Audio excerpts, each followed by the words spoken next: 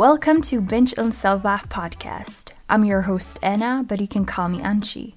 For the past few years, I've been struggling with binge eating disorder, severe procrastination issues, and a really poor self-image. Any kind of self-love has been pretty much non-existent. But I've realized I'm not alone in this, as millions of others struggle with accepting who they are, and we all fight our inner battles. I'm not an expert on this, nor I claim to be, but I have a story and I want to share it with you guys, raw and honest, with all its highs and lows. Every Tuesday, I share my experience, thoughts, and tips on overcoming binge eating disorder, procrastination, and tips on gaining self-love and respect. Join me and our listeners on our journey to build a healthier and kinder relationship with ourselves. Make sure to subscribe to Binge on Self-Love podcast on Spotify, Apple Podcasts, or wherever you listen to podcasts so you don't miss any future episode. For more content on binge eating, procrastination, self-love, and self-acceptance, visit bingeonselflove.com and follow me on Instagram at bingeonselflove. Disclaimer: Binge on Self-Love podcast is intended for informational purposes only. It doesn't provide professional medical advice, and it is not a substitute for a diagnosis or treatment.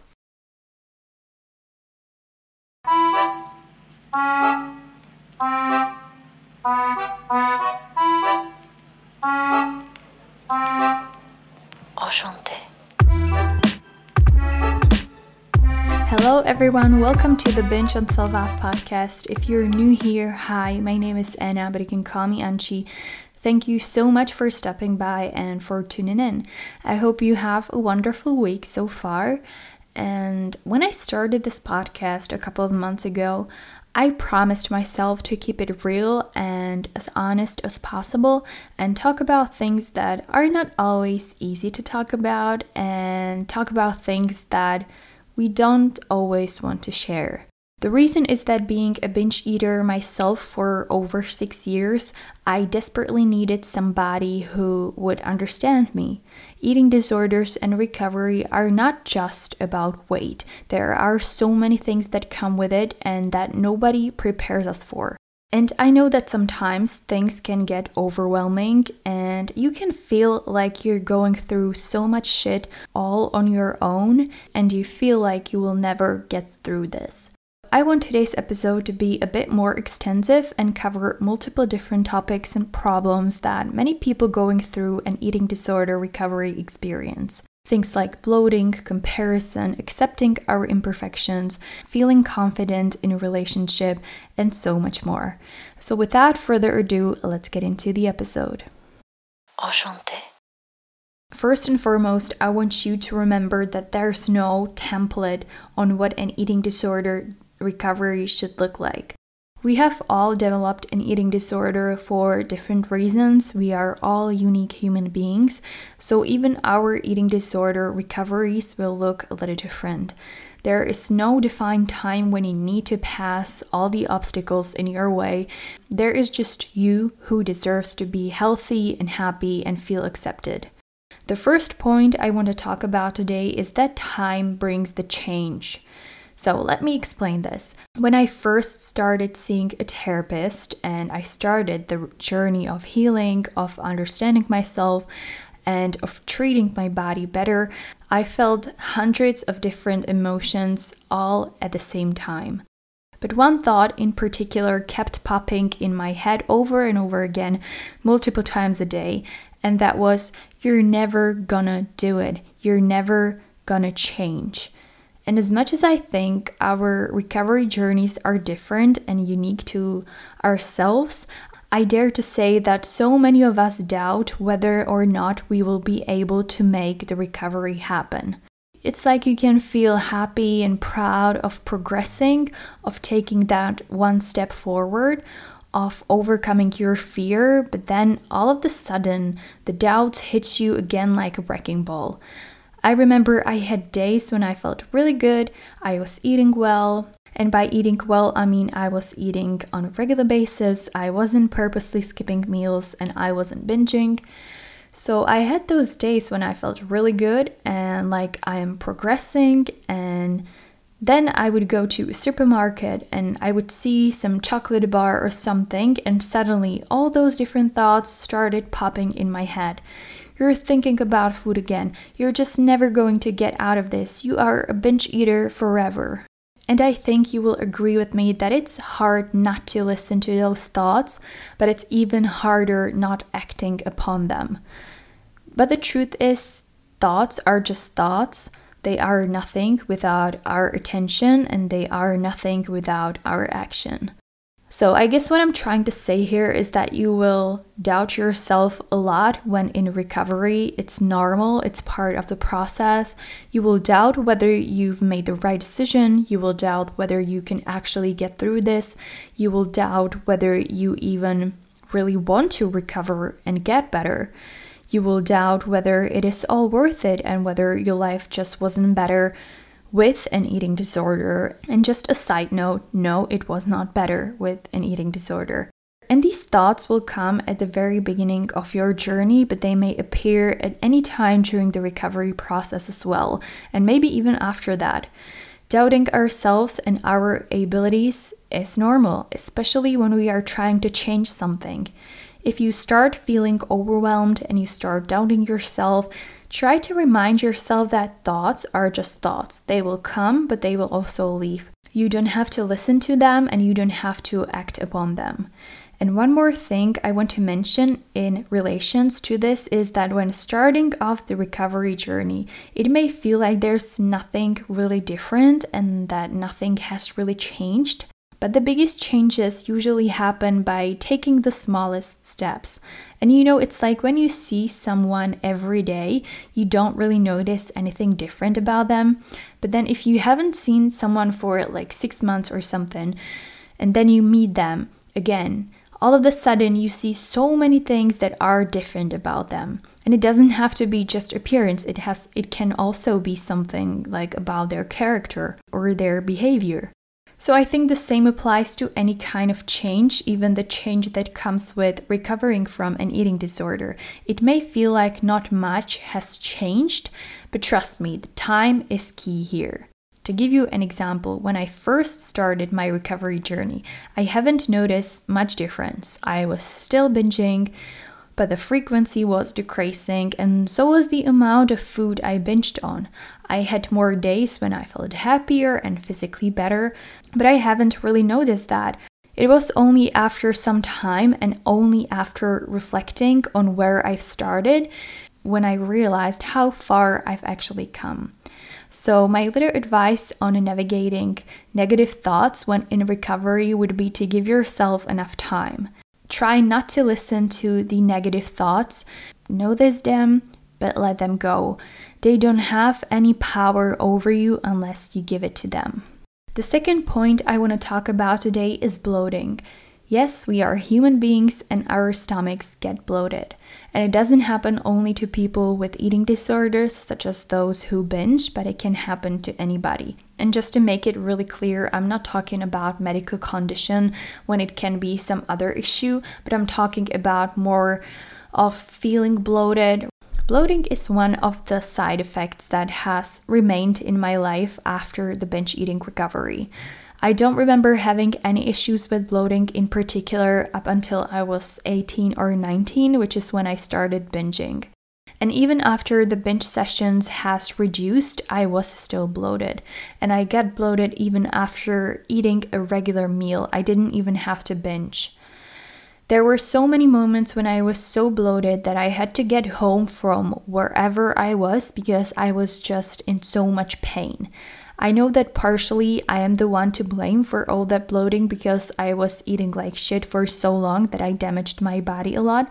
But at the same time, bloating is part of our lives and part of us being human. And it doesn't always have to have a connection to an eating disorder. And just to make it clear, I'm not talking about the health condition itself. If you are having issues with being bloated, I think consulting that with a doctor is a great idea, but I'm talking more about bloating as a side effect of binge eating. Anyway, I used to feel so ashamed about being bloated. I wouldn't wear anything that would highlight my stomach area just because I didn't feel comfortable nor pretty at any other time than in the morning when my stomach was flat. Also, what has helped me to create this false narrative around being bloated and feeling ashamed are social media. My feed was full of women with perfect looking bodies all day, all year round. And obviously, being and feeling bloated can make us feel less comfortable in our own skin. We may feel less confident, we may feel insecure. But the thing is that yes, partially bloating is uncomfortable. And like I said, if it's like a medical condition, it's a great idea to consult that with a doctor. But at the same time, we often feel bloated and we often feel not good in our skin. And it has more to do with our mental state than it has with our physical state itself. But the thing is that even if you feel bloated in the recovery, we still have the same body, the same skin. You're not less beautiful or less gorgeous because of being bloated. I feel like it has a lot to do with our body image. We feel like we are too big and we don't feel good enough and we don't feel good in our own skin and stuff like that. The third point I want to talk about today are imperfections and comparison. Eating disorders are often connected with a desire to be perfect. I get it, being perfect seems like an appealing idea. Who wouldn't want to be perfect, right? The problem is that perfection doesn't exist. So when we come across something on our bodies that isn't perfect or that we feel like isn't perfect, we start to despise it. I think we all define self-love in a little different way. Each of us is probably going to interpret self-love in a slightly different way, and I think there's nothing really wrong with that.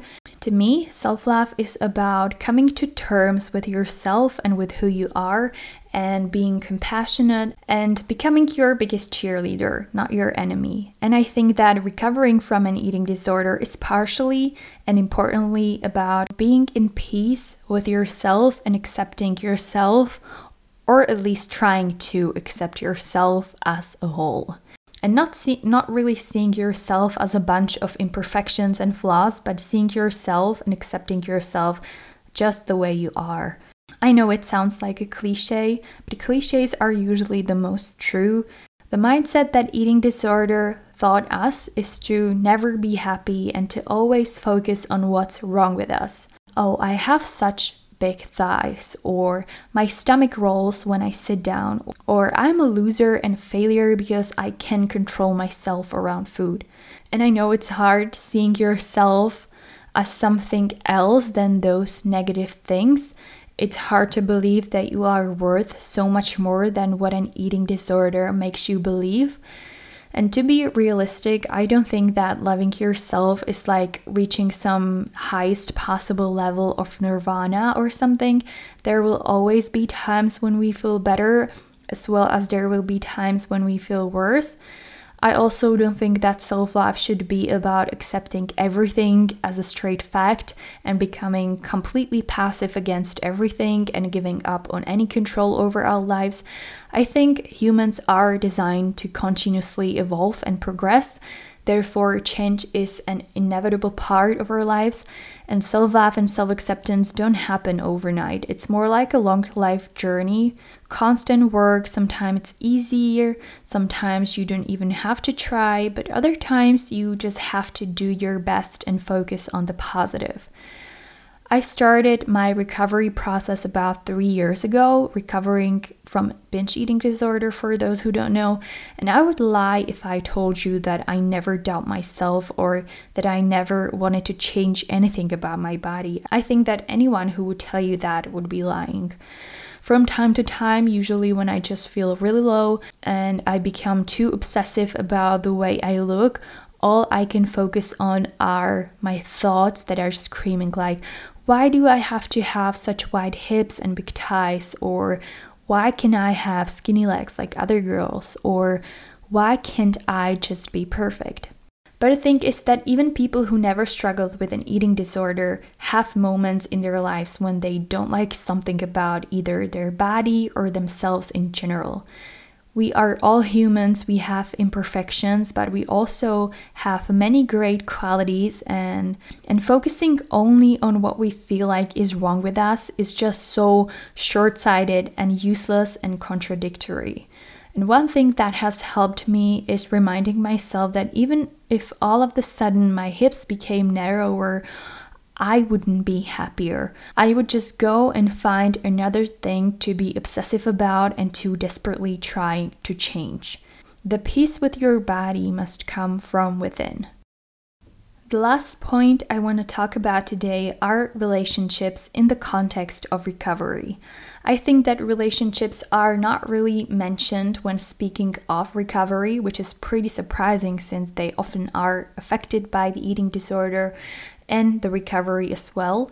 At this time of this episode, I've been in a relationship for almost 8 years, and my boyfriend has basically been with me when I started binge eating, all through the worst of the worst, all through my lowest points, and he's also been with me through the recovery process itself. One could say that we have a pretty strong relationship, and I do think so too. But no one could ever prepare me for how much an eating disorder could affect our romantic life. Few things that affected our relationship definitely were my low self-confidence, like the lowest of lows that you can imagine. When my binge eating disorder was at its worst, I have barely left my house other than going to shop for binge food or going for work. And I even went to work by car, literally like 500 meters, because I was so ashamed and angry with myself. I didn't want to go anywhere. I didn't want to experience anything, meet anyone. And I guess you can imagine how damaging this is to a relationship, especially if at the beginning you were doing so much together. Another thing is becoming more self-centric. The more my mind was consumed by food and by binging and my weight, the less space I had for anything else. And I admit that I became too focused on myself and my problems that I haven't really been there for my boyfriend, and I haven't really paid that much attention to him, which I'm not saying is going to happen to everyone, of course not, but this definitely happened to me and to our relationship. And all I focused on were mostly just my feelings, my problems, and my weight and my appearance. I also became extremely jealous and envious. I felt threatened by other girls. I envied them, the energy they had, the charm they had, the zest for life they emanated. The funny and the sad part is that my boyfriend never gave me a reason to feel like that. It was the eating disorder that made me feel like that made me feel so insecure, and that also took everything that brought me joy from my life. From the other perspective, I am incredibly grateful that my boyfriend has been such a huge support system for me.